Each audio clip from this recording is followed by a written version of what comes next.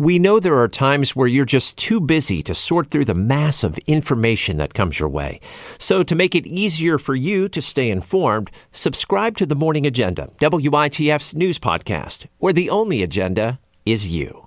Funding for the Spark is provided by Capital Blue Cross, focused on creating a healthier future for our communities through innovations like its Capital Blue Cross Connect Health and Wellness Centers, which provide in-person services and inspire healthy living. Learn more at capitalbluecross.com. The Spark is also supported by UPMC Heart and Vascular Institute. With experience, cutting-edge technology, and a collaborative approach, you'll receive the most advanced treatment. More at upmc.com/centralpaheart. Even though climate change may be a fact of life today, and especially moving forward, there aren't many books or stories that make a changing climate part of the fictionalized story. Retired environmental lawyer and now novelist Joel Burkat has done just that, weaving a love story, self-reflection, ambition, and a few twists into a new book, Reap the Wind. Joel Burkat joins us on The Spark today. Welcome to the program. Scott, it's a pleasure being here, and let me thank you for having me on, and also congratulate you on your upcoming retirement. Got a few months to go, so well, thank you very much. So what inspired you to write Reap the Wind? I've been involved in environmental issues for a long, long time, and my first three novels were written. My first one was called Drink the Beast. Drink to Every Beast. And that is a novel about dumping hazardous waste in the Susquehanna River. My second novel, Amid Rage, is about a coal mine permit battle. And my third novel, Strange Fire, is about fracking. So when it came time for me to write a new novel, it was just natural that I would write a novel about climate change. Plus, climate change really is the existential issue of our time. And I really felt that I wanted to do what I'd done in my previous novels, which was to educate people gently, the way I like to do that, about climate change through fiction. And that was something that I felt I could do with this new novel. Why don't you think there are a lot of stories out there, or kind of like any stories out there, novels, fiction, about climate change or having climate change in the background? There is a genre of fiction called cli-fi. Really? Okay, that's the first I'm hearing that. Okay. Cli-fi is a takeoff on sci-fi. So many of those novels that are written in the cli-fi genre really are science fiction type novels. And so unless you're an aficionado of science fiction or someone who follows cli-fi, not too many of the climate-based novels have really made it over to more traditional reading lists. So there are novels out there, but unfortunately they're just not all that popular, I suppose, or they're not popular outside of a narrow group of readers. So I wanted to write something that would be read by a larger and wider group of people. Now, cli-fi, most of the books or the stories in this genre, are they horror stories or catastrophic stories, the end of the world kind of stories? Many of these stories talk about a time in the future when the climate has just gone completely awry. And so they're dealing with a time 50 or 100 or 200 years from now when the people who are still around are dealing with awful climate issues. And so a lot of those stories, like I said, they're sort of science fiction type genre. They're excellent books. Some of them are really, really excellent stories. But many of those really are just more science fiction-y than they are today kind of stories. Well, that's what makes your book unique in that, as I said, there's a love story there with climate change in the background. We'll talk about it. So, I mentioned to you before we get on the air, when we talk about novels, fiction, don't want to go too far because we don't want to give away the end of the book, but describe what's going on, the plot of Reap the Wind.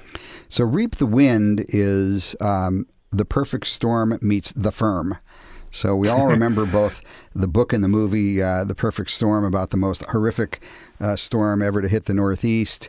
Happened about 20 years ago.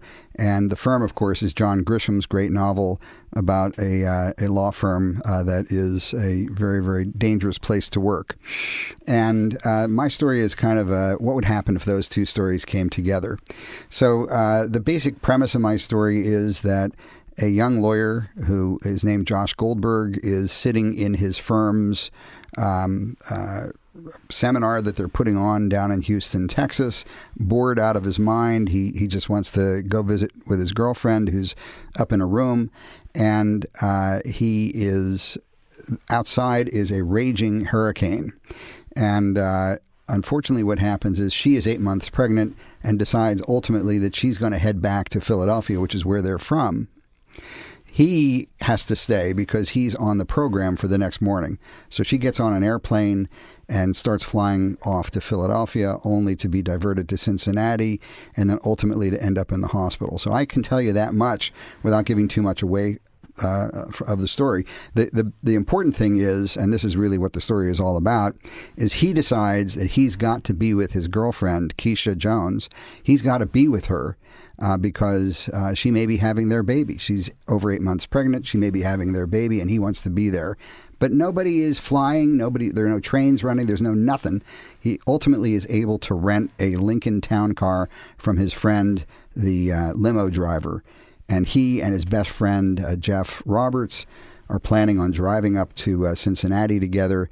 And at the last moment, his boss, Diane Scanlon, who is a great antagonist. I tried to make her as evil and vicious as I could. I think everybody knows a person like Diane, by the way. And so she decides to she finagles a ride and comes along with them. So it's kind of the buddy trip from hell. And we'll talk about what that hell really looks like. But tell me a little more about Josh. What's Josh like? Josh is a good guy. If you knew Josh, you'd be happy to be his friend. He's a good guy. He's got a very deep moral and ethical commitment and background, but he's working in the wrong place for him. He got involved. He went to high-class schools, Haverford and Georgetown Law, ended up with over $300,000 worth of debt, and got the opportunity to work in a big, prestigious Philadelphia law firm. And so he did, but he had to put his ethics and morals aside, he feels, to be able to do the kind of work that he does, which is environmental law. So he's a good guy, stuck in the wrong place and kind of miserable about it, but really feels as though he has no choice but to be there.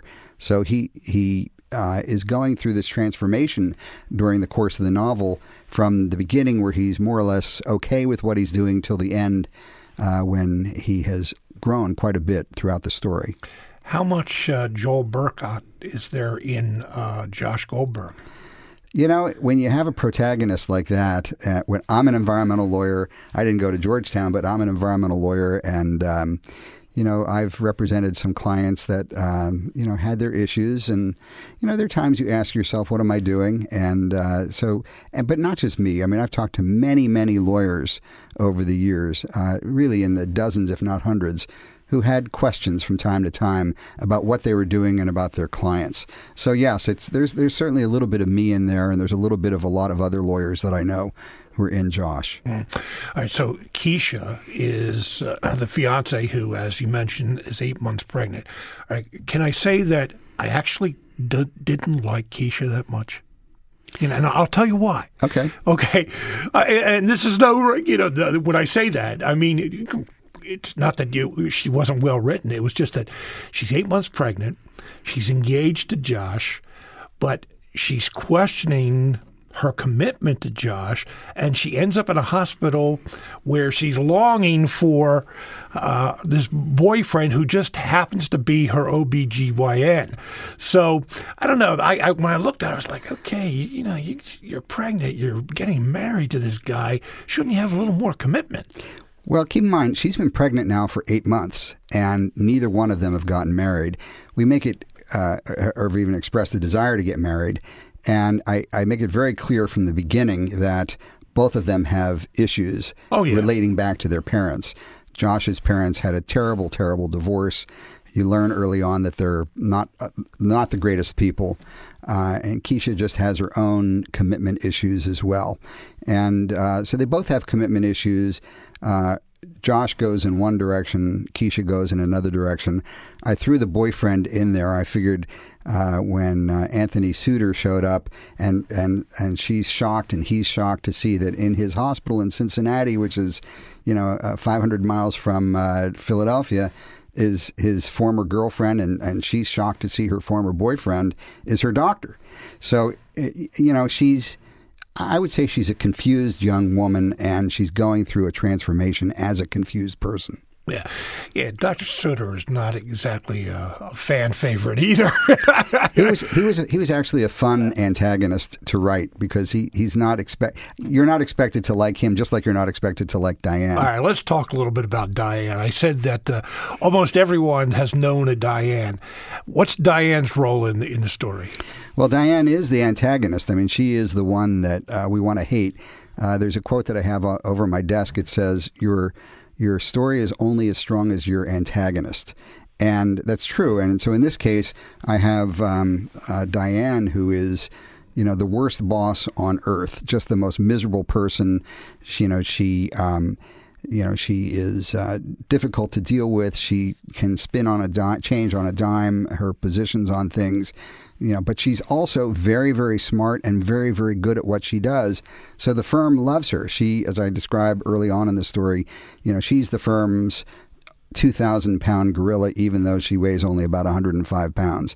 So she is kind of the fair-haired child because she has a gigantic book of business. She attracts clients, and the firm loves her. The people who work for her, not so much. Yeah, and she's ambitious. She's very ambitious. And she's, in fact, part of the reason that she jumps on the in the Lincoln is because she wants to get back because she's about to be interviewed by a Norwegian billionaire for a gigantic piece of legal work. And so that becomes a part of the story as well. Is she going to be able to hijack this trip so she can get to Philadelphia on time for this meeting with this billionaire? She's very, very ambitious. So let's talk about this storm. How would you describe the storm? I think you described it well. It is the storm from hell. And the very, very beginning of the book, the prologue, is an introduction to this almost character in the story, Hurricane Epsilon. And what we learn from being aboard a Weatherbird C-130W aircraft, an Air Force aircraft, is just how unusual and how big this storm really is and how dangerous it is. And then as we see later on, a chapter or two later, we see the weatherman, standing out in the middle of the storm. Which they always do. Risking his life, and getting impaled almost by a stop sign, which they, again, always seem to do these days. And we learn how big and how awful the storm is, but we also begin to learn that the storm is induced by climate change, and that one of the things that the IPCC, the Intergovernmental Panel on Climate Change, has said is that over time, and we're seeing it now, is that storm events are going to get bigger and worse and more profound. And that is what this storm is all about. And this storm has it all. It's got a hurricane, of course, hurricane force winds, terrible torrential downpours, tornadoes that are spun off from it. As we go further north, it turns into a bomb cyclone, which is yet another meteorological event, and we end up with a gigantic amount of snow falling up north in Ohio. So it is a terrible storm. It becomes really a character in the story, and it's sort of like Jack London's To Build a Fire, which I had in mind at times when I was writing this story about having as an antagonist in the story the storm itself. There's even a debate about climate change in the book. It starts in Houston, as you mentioned. Josh is a presenter, and there are energy companies that are part of this. Not as many show up because of the weather outside, and a lot of them want to get home. But you even have a debate amongst your Josh, who obviously is a believer and knows what's going to happen with climate change, but even some climate change deniers. And I thought that was unique in that you have it coming out of characters' mouths rather than in a textbook form. Well, this is something that I really have tried to do in all of my books, and certainly did it extensively in my previous book, Strange Fire, about fracking. But, there are two sides to every issue, and I'm well aware of the fact that there's another side to this issue. And so I have people who are likely to take positions, such as energy company executives and other lawyers who don't go along with Josh's belief. And I have them presenting their positions, which are contrary to Josh's, and presenting them pretty strongly and stridently as well. And in fact, there's a scene early on in the story where one of the speakers at this program that they're putting on gets into a fight, really almost fisticuffs with one of the members of the audience, and have to be pulled away from each other. But throughout the story, there's this constant debate going on between Diane and Josh. Diane representing the people who don't believe in climate change, Josh representing the believers. When you say there's two sides, though, I mean, one of the things we in the media deal with often is that, we know there are a lot of deniers out there, but there are many more. 97% has been the figure that's been, tossed around in the last decade or so, that of scientists who say that, climate change is happening. So do you worry about giving equal weight to, that debate? No, I didn't worry about that, because my personal belief is that climate change is very, very real. It's here. We're seeing the effects of it now. We see it when we have droughts like we've been having. We see it when every year is a hotter year than the previous year. We see it when there are forest fires, as we've had out west and throughout Europe and in Florida, of all places. We see it all over the world, the evidence of climate change. Climate change is very, very real. But there are still many, many people who persist and who take strong positions that climate change isn't a real thing. So I try to present both sides. There's the side that I agree with you, and I read that 97% statistic as well. And also, literally 100% of the national NAS, National Academy of Sciences around the world, take the position that climate change is very real. And the IPCC, which is very, very prestigious and very, very highly regarded, takes a very strong position that climate change is real. Mm-hmm. So there are certainly people out there, people listening in right now perhaps, who are saying, well, this is not a real thing. And I try to present their views in this story as well, because I think if it was just somebody standing on top of a mountain proclaiming these things, it would not nearly be as interesting as two people discussing it or ultimately arguing about it. I was wondering as I was reading the book, does a fictionalized story talking about climate change and having climate change in the background of a story like this, if that has even more of an impact on people who may not pay attention to what's going on in the world? In fact, that's the reason why I wrote the story this way, and it's very important for people to read about things like this. So if somebody wants to read this just as a story about three people in a car driving through a hurricane and a tornado and all the things that happened to them, then that's great. They're gonna learn something along the way. Just like in my previous novel, Strange Fire, if somebody wanted to just read about a dispute that was going on in northern PA that happened to do with fracking, then they're also going to learn about fracking in that story too. So that's one of the things I try to do in my stories, is I try to educate people along the way so that they, and I do it in a gentle way as well. I don't beat people over the head with this information, but I do want them to learn something. And so that's what I do. And in fact, you and I talked before the program, and you noted that Michael Mann is one of the endorsers of my story. We had a nice conversation a couple of months ago, and he felt very strongly that people can learn an awful lot through fiction, more so sometimes than nonfiction. Michael Mann, one of the world's renowned climatologists, was at Penn State. Now he's at the University of Pennsylvania, has written several books, and also is involved in the IPCC. How does an environmental and energy lawyer become a novelist? I always loved to write. I started writing in college. I put it down when I became a lawyer. And then I started writing again more seriously about 15 years ago. I was stuck in a place called Lubec, Maine, which is the northeasternmost city in the United States. I had no internet access, no cell phone access, but I did have a laptop, and I started writing. And after writing short stories for about a year, I started writing a novel. Lubec, Maine. Is that any Is that close to Holton, Maine, by any chance? I don't know. Okay. Lubeck is way up there, though. Okay, well, Holton is right on the border with Canada, and I'd been to Holton before. So your other books feature environmental lawyers and timely issues. Is it a case of writing about what you know? To a certain extent, yeah, to a certain extent it is. I mean, I write about what I know. I certainly write about this subject, which very much interests me. Plus, I've been the editor of two major publications, the Pennsylvania Environmental Law and Policy, and also the Law of Oil and Gas in Pennsylvania. I've been the co-editor of both of those books. Probably the public, the audience, wouldn't find that as compelling reading as as your novels. They're pretty dry, but they're the kind of things that lawyers and that policymakers have on their desks and read. So we only have about 30 seconds left. I want to thank you very much for being with us today. So what's next for you? I mean, it probably is a challenge to come up with a good story with these kind of backgrounds. But what's next? Well, the very next thing is going to be on Tuesday night at the Midtown Scholar at 7 p.m. Yep. I will be having my launch party at Midtown Scholar in Harrisburg. So that's the very next thing that's happening. But right now I'm working on another book. I'm working on a number of projects. But one is called The Firebrand, which is about an environmental lawyer who's very frustrated with how long it's taking the state to do things. So he takes things into his own hands. And it sounds very realistic. It could be. Joel Burkhardt, thank you very much. The book is Reap the Wind. Scott, thank you very much, and good luck in your retirement many months from now. Thank you.